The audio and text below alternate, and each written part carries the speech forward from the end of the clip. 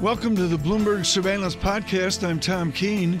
Daily, we bring you insight from the best in economics, finance, investment, and international relations. Find Bloomberg Surveillance on Apple Podcasts, SoundCloud, Bloomberg.com, and of course, on the Bloomberg.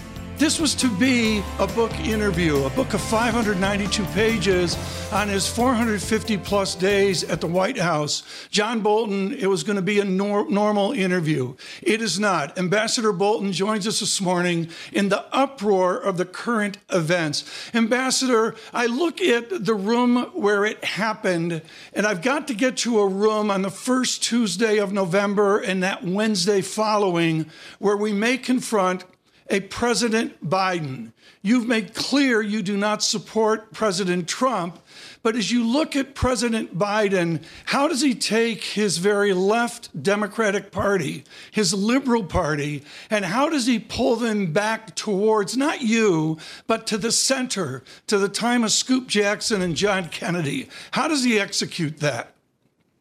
I don't know. I'm very worried about it. It's one reason I'm not going to vote for Joe Biden, unlike some of my conservative and Republican friends who have made that decision. I just philosophically can't do it. I think it's a very unhappy election prospect for real conservative Republicans who understand, as I try and lay out in the book, The Room Where It Happened, who has no real philosophy. I'm not saying because he's not a conservative, he's actually a liberal. He's nothing. He doesn't think in philosophical or policy terms. So the day after the election, if Biden wins, I think for the country, it's going to be a real test of whether a lot of this campaign rhetoric turns into action. Let's just take the Russia case as an example. For years, for decades, the Democratic Party pursued policies vis-a-vis the Soviet Union and then Russia that I thought were inadequate for the protection of American national security. I've always favored the Barry Goldwater, Ronald Reagan approach. Now the Democrats are tough on Russia. Well, better late than never, I suppose, is the answer. Will they be tough on Russia if Biden wins? Well, I don't think we know. Ambassador Bolton, we can all agree that President Trump is not Barry Goldwater or Ronald Reagan. What we need to focus on, and my first of two questions on Russia before I go to my colleague, Jonathan Ferro, is a simple idea of the back pages of your book. The heated debate this morning is, were you involved in briefing the president or discussing with other intelligence community members, or indeed the Pentagon, about the Russians paying bounty hunters in Afghanistan to kill Marines? Now, you've stated to the Associated Press that's not the case. I need you to recapitulate that right now. Did you, late in your term at the White House, did you speak to the president about these matters? Well, what I said to the Associated Press when that question was asked was no comment.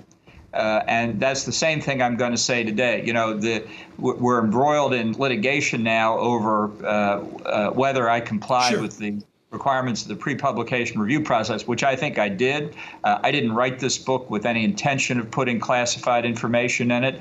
And I don't think Donald Trump wants to suppress the book because he's worried about foreign governments reading it. He doesn't want the American people to read it. Now, look, with respect to Russia and what they're up to in Afghanistan and a range of places around the world, honestly, this current controversy I could have written about in the book if I didn't face these other difficulties. Susan Rice, the second Obama national security advisor, writes today in the New York Times that if she had information like that being reported in the papers, whether it was totally verified or not, she would have gone into the Oval Office to tell President Obama. So without getting into what I knew or didn't know, I just want to say I agree with Susan Rice on that point. I think that's what the National Security Advisor should do. And let me just make one more point quickly. There are not two categories of intelligence, verified over here and not verified over there. Intelligence invariably is placed along a spectrum, and the intelligence community understands this. They say they have high confidence in some, medium confidence, low confidence. People are going to have to judge, and different agencies will disagree. There's not some block of granite that you carry around to show to the president that's called verified intelligence. There's a range, and you deal with uncertainty. That's part of the job. I looked, John Bolton, at the Susan Rice essay and also the essay by Leon Panetta. I found them extraordinary in their heat. How would you recommend that President Trump extricate himself from this now, and particularly how he dresses the military at the Pentagon? Well, I can't offer advice on how to get out of a mess, in effect, he's created. By my count, in the last 4 or 5 days, he's told 3 different stories on whether he was briefed, whether he was told it was fake, whether it's fake news by the New York Times, or a whole range of things. And his advisors are now contradicting themselves as well. How do I view that in terms of the Trump presidency? Look, it's just another day at the office. That's the way it works. Every day is a new day. Every story is a new story. What you said yesterday is interesting, but doesn't necessarily dictate what you say today. What it tells the Russians is we are in disarray and ripe for this kind of provocation, not just in Afghanistan, but in many, many other places around the world. Ambassador, on this particular intelligence, is there any reason why intelligence like this would be put in the president's daily briefing and it wouldn't be followed up in person directly with the president himself? Well, I don't want to comment on this specific story and its intelligence implications for the reasons I said a minute ago. I will say this, which I do say in the book: Donald Trump doesn't consume intelligence the way you expect presidents to do so. Everybody's entitled to gather information in their own personal style. Ronald Reagan had his style. George H.W. Bush had his. I'm not saying there's any one that's right or wrong. And I think the presentation of intelligence to the president has to take that style into account. So what I'm talking about here is not does the president read lengthy briefing papers? Does he get it via movies and that sort of thing? The question for Donald Trump is whether he gets it at all. And I think he's uninterested in learning. I think that facts that are inconvenient for him often don't stick, despite repeated tellings. So can he say that he was never briefed on it or that he thinks it's fake and get away with it? We'll see. Maybe he will. But this is a serious problem for the United States. You can say what you want about Joe Biden in policy terms. I think he receives, processes, and retains information. I think with Trump, it's much more questionable. Ambassador, something that's questionable for a lot of people listening and watching this interview right now is what you chose to put in the book and what you choose not to talk about. So on Russia, no comment. But when it comes to leaning on a foreign leader to help an election coming up in November, you seem to have no problem putting that in the book. Can you walk us through the process through which you decided what to talk about and what you don't want to talk about now? Well, look, I have a continuing obligation not to reveal classified information, so I'm not going to talk about it. I didn't talk to the press about it during my time in office, and when I wrote the manuscript, I didn't intend to start then. I went through a very lengthy 4-month-long, page-by-page, line-by-line, pre-publication review, at the end of which the government official conducting the review concluded, as the government itself has said in court filings, that there was no classified information in the document. So that's what guides me in terms of classified versus unclassified information. In terms of substance, Simon & Schuster basically said, okay, you can have 500 pages. If they had said you can have 1,000 pages, I probably could have filled that too. Some of the book reviews that I've read complain that there are too many details. I think that's the stuff of history. Fortunate to have Ambassador Bolton with us live on Bloomberg Surveillance, both on Bloomberg Radio and on Bloomberg TV. Ambassador Bolton, this was in the Wall Street Journal. It came from you. I want to quote it for you. Trump then stunningly turned the conversation to the coming US presidential election, alluding to China's economic capability and pleading with Xi to ensure he'd win. I would print Trump's exact words, but the government's pre-publication review process has decided otherwise. Is this first-hand knowledge? Was that you in the room that overheard the President of the United States do that? Or was that also through an interpreter? Which one was it? No, that was Donald Trump speaking in English. Actually, he didn't speak in Chinese, and it wasn't interpreted back to us. The sentence that you read was what I agreed in the process of the pre-publication review to describe the exact words that the president used. Yeah. So, John, help me out with this. What did you do in the days and weeks after that? How did you follow up after you overheard the president say that? Look, there are a lot of things that are done in an effort to keep policy on track. In that case, there were extensive negotiations underway for what turned out to be a partial trade deal. There wasn't any way to take those words back. And I believe in the records of the Chinese government 50, 100 years from now, when they're probably released, you'll see their notes as to what the president said in that meeting. There wasn't any doubt in my mind on the Chinese side. They understood what was going on. It was not the only occasion where this comment about buying agricultural products was made. You have to go on doing the job that you're assigned to do on a variety of fronts, not just how many soybeans China buys in the next year, to try and keep policy on track. Ambassador, this is the big issue, though, that undermines pretty much everything in this book. You were an advisor to this president. You overheard him lean on a foreign leader to help him win an election. You've served several administrations. You have served your country again and again and again. Yet you chose to wait to put this information in a book instead of doing something about it at the time. And I still don't understand why. Why? Well, I think it's very straightforward. I have done something about it. I've given it to the American people, who are the ultimate judges of Donald Trump's performance. Because of the way the Democrat advocates of impeachment in the House structured their effort, they basically made it impossible for Republicans to participate in an impeachment process that might have led to a different outcome. We have a model for that. This is not some hypothesis. In the Watergate crisis of the Nixon administration, Democrats and Republicans did work together. And while Nixon didn't go through a trial in the Senate, he did conclude he had no choice but to resign. I don't march to Nancy Pelosi's drum. I did what I thought was ultimately in the best interest of the country. Because I wasn't going to participate in a completely botched process. But Ambassador, I've got to jump in. I have to jump in. Why was it in the best interest of the United States of America to wait to put this information in a book?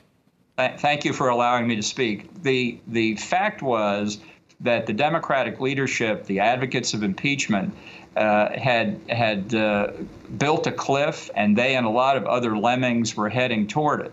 I think it's very clear that had I participated in that because of the malpractice that they were committed, that my testimony would have made no difference. And it's not just my belief. I think this is something that, as you saw in the debate in the Senate, many Republicans bought the White House argument that even if you believed in the quid pro quo, the famous phrase that reverberated through the hearings, even if you believed on the testimony that was given that a quid pro quo had taken place, that conduct by Donald Trump did not rise to the level of an impeachable offense. That is to say, even if he did it, that's not a ground to impeach and convict him. That's a legal argument, and the way that came up was entirely based on the Democratic strategy. Go on a narrow basis, just Ukraine, and rush it through. It turned out that was not only the strategy of the advocates of impeachment, that was Donald Trump's strategy too. And what's the result of the failed strategy? What's the result? The result is not that Donald Trump is deterred from this kind of conduct because he was impeached by the House. He is enabled to do more of this kind of conduct because he was acquitted by the Senate because of the failed impeachment strategy. So now we are left with what I think the framers of the Constitution really intended as the judge of presidential conduct, and that's the American voter. Ambassador, you've been very critical of President Trump. You've been critical of the Democrats and how they've conducted the impeachment proceedings. What about Republican leadership? Have they done a good job offering up a check on the president? Well, I think it's very difficult. The way these past 3.5, 4 years have evolved for them to be as independent as I think many of them want. A lot of people who are never Trumpers say that the Republican House and Senate leadership is complicit. I don't agree with that. The fact is, nobody wants to be the subject of a Donald Trump 2 minutes hate, to use George Orwell's idea on Twitter. I think we're going to have within the Republican Party a very significant conversation after November 3rd, especially if Trump loses, which is at least a 50-50 possibility at this point, about the future of the party. That's one of the subsidiary purposes of the book in my mind. I want to make it clear that Donald Trump does not represent conservative philosophy. He does not represent the Republican Party. He is an anomaly. And I'm not going to vote for him. For the first time in my adult life, I'm not going to vote for the Republican presidential nominee because I don't think he's really true to our philosophy. I think he's true to Donald Trump and Donald Trump alone. I think a lot of people... Ambassador, I want to break in here because the polls actually contradict that. The polls actually show that the Republican Party, by and large, has overwhelming support for President Trump. And that's the reason why Republican leadership has, more often than not, hewed to President Trump's ideas and goals. What makes you think that the Republican Party is different than what President Trump has put out there and the polls are saying? Because public opinion polls take a limited picture based on a limited question by the pollster. Do you support Donald Trump over the Democrats? What I'm talking about is the larger issue of what the party actually believes in. And in my conversations, really across the country for an extended period of time, I don't doubt that in this debate, I think the Trump view will be rejected. I think it's an unfortunate part of our political dialogue today that it's all torqued around Donald Trump. Do you support Trump or do you oppose Trump? And there's really nothing else to discuss. That's bad for the country as a whole, and it's one of the things we need to correct. We'll have to correct it sooner or later. We may be able to correct it shortly after the November election. It may take another 4 years after that, but we are going to have to correct it. John Bolton, two more questions about the room and about your interesting book. I love what Fareed Zakaria said about it, that the details were damning. Would any of this have happened, of Russians and bounty to the Taliban to go after Marines, would any of this have happened if Mr. Trump had had his three generals in the same room? Was a great tipping point for the administration when those three generals walked out the door? No, I don't think so at all. And I was in the room with him a lot of times as well. He doesn't listen well. He doesn't absorb things. You know, former Secretary of State George Shultz once said the importance of listening is always underestimated. And even Lyndon Johnson said, you know, when I'm talking, I don't learn anything. Those are points Donald Trump doesn't understand. And we all made our mistakes. I certainly made my share. I try and lay out some of them in the book. I think things maybe could have been done better. I make that argument in the book. But ultimately, Trump is Trump. That's what the problem is. This is not somebody who thinks in policy terms. So a strategy in Afghanistan, we haven't had a strategy in Afghanistan, or, by the way, with respect to Russia, or with respect to China, with respect to Iran, with respect to North Korea. The list is long. Ambassador Bolton, one final question, if I may, and you were very kind in your comments to Susan Rice earlier in this interview. If we have a Democratic presidency, so much of this is the structure of the time of your hero, Barry Goldwater, and conservative Democratic theology of another time ago. And then we had a small matter happen in Vietnam, and the Democratic Party, many would say, has had a different foreign policy. Can Joe Biden, within the arc of his career, drag the Democrats back to some form of centrist tendency? Well, my comment about Susan Rice will probably get both of us in trouble, so I better apologize to her in advance for that. I don't know what the fate of the Democratic Party is going to be. I don't think there is a Scoop Jackson wing of the party anymore.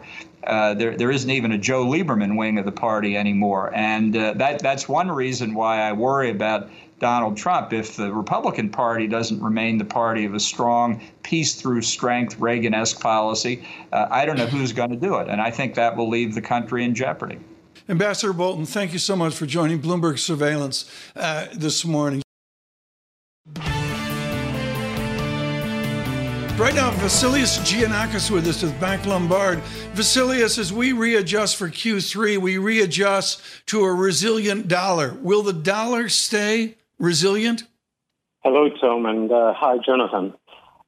No, our view is that I think the ingredients for a dollar downside are finally falling into place. Look, the way we see it is that basically there has been significant decoupling of the dollar relative to fundamentals, whether you want to look at long-term fundamentals or whether you want to look at things like interest rate differentials. And the dollar resulted in being quite substantially overvalued. Now, there was a reason why it stayed overvalued, and that was the pricing in of risk premia, initially the trade war, then the virus. But the thing is that we're now moving into an environment where things are improving on a trend basis. In Europe, we have definitely quite improved virus numbers. It seems that Europe is getting its act together in terms of the policy response. So we are getting the ingredients for a rebound in the second half of the year. So I think that risk premium that supported the dollar are gradually being priced out, and they're going to lead to depreciation in the dollar in the second half of this year. Vasileios, I just wonder how many conversations with clients right now end up with you guys talking about gold. What are your thoughts on what's happened with gold? That's a very tricky one. That's a very interesting one. Look, the way we see it, I mean, you have to look gold both from a structural as well as from a cyclical perspective. The reality of the matter is that we're living in a world of zero interest rates. And when you turn to safe havens, for example, sovereign bonds in the U.S. or sovereign bonds in Germany, you're not getting any yield whatsoever. So when you're living in such a zero interest rate environment, you would like to have in your portfolio, from a structural perspective, something that can actually benefit materially from risk-off episodes. And that is actually gold. Gold has actually proven to be a very efficient hedge against resurgence in risk aversion. So from that respect, we think that there is definitely an element of structural allocation in favor of gold. In terms of the cyclical thing, yes, I'll admit that right now we're approaching 1800, so it feels a bit stretched, and it potentially can revert a bit closer to 1700 or even just below. But, you know, at the same time, the main driver for gold is basically what's happening in U.S. real rates. And with U.S. real rates being where they are, penciling in a significant downside in gold is really a difficult thing to imagine. Vasileios, we are done with half the year, half of 2020. Heading into the second half, how much conviction do you have behind your convictions? Well, look, first of all, there is a thing that definitely relates to the virus, and that's one thing that no one can actually predict. No one can really predict whether we're going to get a second strong wave. But the reality of the matter is that now, at least most of the government and citizens do have the tools and do have the knowledge to contain pockets or clusters of virus resurgence. So I would put it this way. Relative to a month ago, our conviction for dollar downside has definitely increased.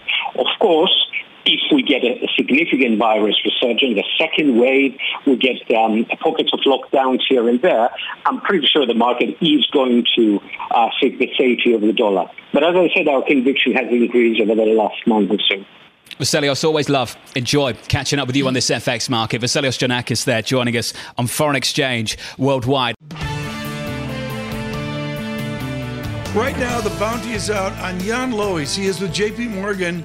As I said, he wrote, without question, my research paper of last summer. It was just brilliant on modeling towards low interest rates, He has been dead on that, and of course has Newark to speak of as well. Dr. Loeys, thank you so much for joining us. Do you and Joyce Chang and your team, do you still believe in a persistency towards a shockingly low 10-year yield? Well, we're almost there. The forces that we've seen in Japan and Europe basically said the moment you get there, it's very hard to get out. And it's basically because as you lower interest rate, the saver needs to save more. You've seen big increases in savings rates in those countries. In addition, you lower interest rates. Initially, you have a positive impact by getting people to borrow more. But then comes the aftermath, the hangover. You get too much debt and you're thinking about delevering. That's what's holding you there for years. That's why Europe and Japan are still there. And that's the future looking for the U.S. also. So, Jan, walk me through what you expect from the Treasury market for this year, because a lot of people are starting to put that steepener on, the belief that yields at the long end will start to drift higher as the recovery grows a little bit older. What's your take on that? Are you pushing back against that view? I'm basically staying long duration till we hit zero. There'll be movements up and down that is possible short term. At the moment, I think we have to think a bit more downside risk. I think the Federal Reserve, while not explicitly targeting bond yields, will basically say as long as no one is afraid of inflation, more is better than less. So I will be thinking about basically staying around these levels to lower. But there's volatility around it, obviously. 0% on a 10-year. Let's talk about the economic assumptions that underpin that view. What's your base case? What underpins that view of 0%? Basically caution and delevering. Everybody's borrowed a lot. Afterwards, you basically slowly, and not constantly, as we've seen in Europe and Japan, you tend to save more and to cut your debt load. Corporates are cautious in this environment. I'm not going to be doing a lot of borrowing. I think governments actually, they'll do a lot now, but we'll look about it in the future. These are your drivers. This is not about economic growth per se. This is about savings behavior and borrowing behavior.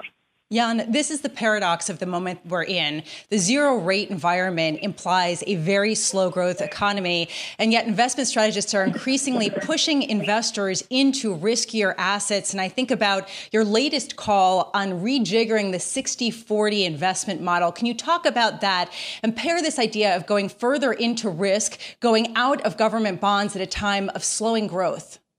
Well, the purpose of government bonds is to help you when you need them. When you're down in the equity market, then your governments can rally and give you offsetting, not full support when you're losing on equities. The moment you're at these low rates, governments can't really do that much anymore. Low volatility there, they can rally 10, 20, 30 basis points, but that's not that much more. So you know from here on, you're not getting much return. A U.S. ag, which includes your mortgages and your high grade, are pretty guaranteed the next decade. We're getting 1% return, give or take 30, 40 basis points on that. So it doesn't do the job anymore. Where do you go now? You can either stay there and save a heck of a lot more because you're not getting any return, or you need to go into what we call risky assets. Two options. One is equities, and equities will give you a better return than bonds. But most of us would agree about 5% over the next decade, so a lot less than before. And it remains very volatile. It can go down 20, 30, as we've seen in a few months ago. The asset class I'm recommending is one that is volatile short-term, year to year, but that nicely mean reverse. It goes up and down like the sine wave.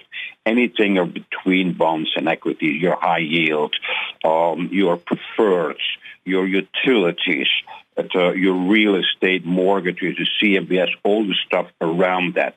It goes up and down, volatile short-term, but half as volatile the moment you hold on 5 to 10 years out. So you need a bit of patience. You can't be fussed too much about the short term. Think where you're going to be ending up in 10 years' time, 5 to 10 years. That means you need to be sitting in between bonds and equities. I call it the hybrid world. And Jan, a lot of people may scoff at the idea of taking more risk at a time of slowing growth, but Tom has raised this again and again, this idea, the pensions, the insurance companies, the retirees that need to earn income. The 60-40 split has given 10% returns for 40, 50 years. You expect them to deliver 3.5% in future decades based on where current government bond yields are. How do bankruptcies factor into this? And how much does your assumption and recommendation now bank on the idea that the Federal Reserve and the fiscal policies will support riskier companies and riskier assets going forward? I'm not assuming much. I don't really rely much on the Fed for the longer run. I know what asset prices are today. The issue is, will they avoid, say, a Great Depression with steadily moving down earnings growth, in which case you're not going to even get a positive return on equities. But equities can de-link from the overall economy. They have done over the last 30, 40 years. Much better return than the overall economy. So you have to think about corporate earnings and valuation. The economy is something separate over here. Pension plans, they've already been moving away from pure government. They don't have much left, but they're sitting in mortgages, they're sitting in a high grade, but they're not doing a lot more. They have private debt, yes. I think they've already moved a bit up to the risk spectrum. They reduce risk by being in private assets because they don't get mark to market on a day-to-day basis. And I'm trying to get them to think more in between. Yes, long-run growth stocks look like the most attractive assets, but they're extremely volatile, even over a 10-year basis. Best to kind of nudge down a little bit. You get much better returns to risk if you really pile in between the bond and the equity market. Hey, Jan, really appreciate your time. Brilliant to get you on the program this morning. Jan Loeys there of JPMorgan, the long-term investment strategy senior advisor. Right now, this is a really wonderful interview. It's far too short. We could spend an hour with Stacey Widlitz. Really interesting, starting out as a buyer in department stores and then going to real torture as a legit security analyst on the street, and now running a really wonderful consultancy out of London and New York on retail trends.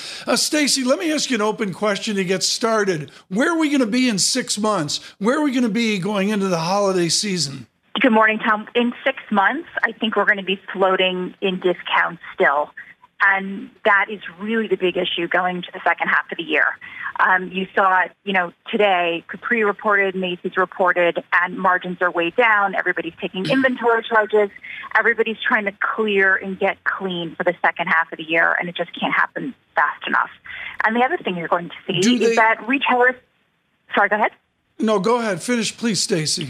I was just going to say that retailers also can only have a certain amount of traffic in their stores for the second half of the year. So are we going to have Black Friday? Are we going to have these huge traffic-driving events? Or are all the promotions going to move online and push the consumer even more so online? What does digital online demand do to bricks and mortars? I mean, for you, I think of Oliver over at Cowen. I think of Robert Burke, running Bergdorf, Steve Sadoff. For you as a retail industry, what does brick and mortar actually do? What is their action in the next 6 months? So it's interesting. So because so many brands have seen their online penetration double overnight, I mean, Nike said, their expectations, they did in 3 months what they were supposed to do in 2 years. So that does a couple things. It makes the stores have to fulfill from store. People are doing curbside pickup. So the stores are becoming almost pickup points or warehouses. And for the amount you pay for that real estate, it's a huge amount of money. The other thing is that we're seeing a lot of appointment only. It's going to be that 80-20 rule again. You're going to serve your customer by appointment only, that 20% that makes 80% of your business happen. And the rest of it flows online at a lower margin. And by the way, it increases returns when you move online. So then the stores get flooded. Accelerating into year end. Lisa, I think we're just getting started on that end, and that is because, of course, now that everything is fully open again, now we can actually look at the inventory, we can look at the real estate, we can look at the brands and say, what are they worth? What's forward? We couldn't do that in the last few months because everything was closed and all the stock was stuck on a boat or locked in a store. So now this is just starting to open, and it's at a really interesting time because we're going into holiday. So it's unprecedented what is happening right now, and I think into next year, we're just getting warmed up here. All right. So what do you expect in terms of which might be the next one, Stacey, going forward? Which is the next big retailer that's the shoe to drop that might mark the wave of the next bankruptcies? Well, I think in the near term, you're going to see the drip, drip, drip of store closings. And we've already heard that. So Nordstrom has announced 10% closures, Macy's 20%. I think Macy's looks more like half the size it is today in a couple of years. So I think that's the first thing. I think we're going to see, you look at malls, we may see 30 to 40% fewer malls in the U.S. I think that the real estate prices, the rent, the battle between the landlords and the retailers is crazy. The lack of collaboration. Rents must come down if you're doing fewer of your sales by nature in store. So I think that the entire nature of retail changes over the next year. Stacey, we're lucky to get you on the show this morning. Appreciate your time, so thank you for joining us. Stacey Widlitz there, SSW Retail Advisors President. Thanks for listening to the Bloomberg Surveillance Podcast. Subscribe and listen to interviews on Apple Podcasts, SoundCloud, or whichever podcast platform you prefer. I'm on Twitter at Tom Keene. Before the podcast, you can always catch us worldwide on Bloomberg Radio.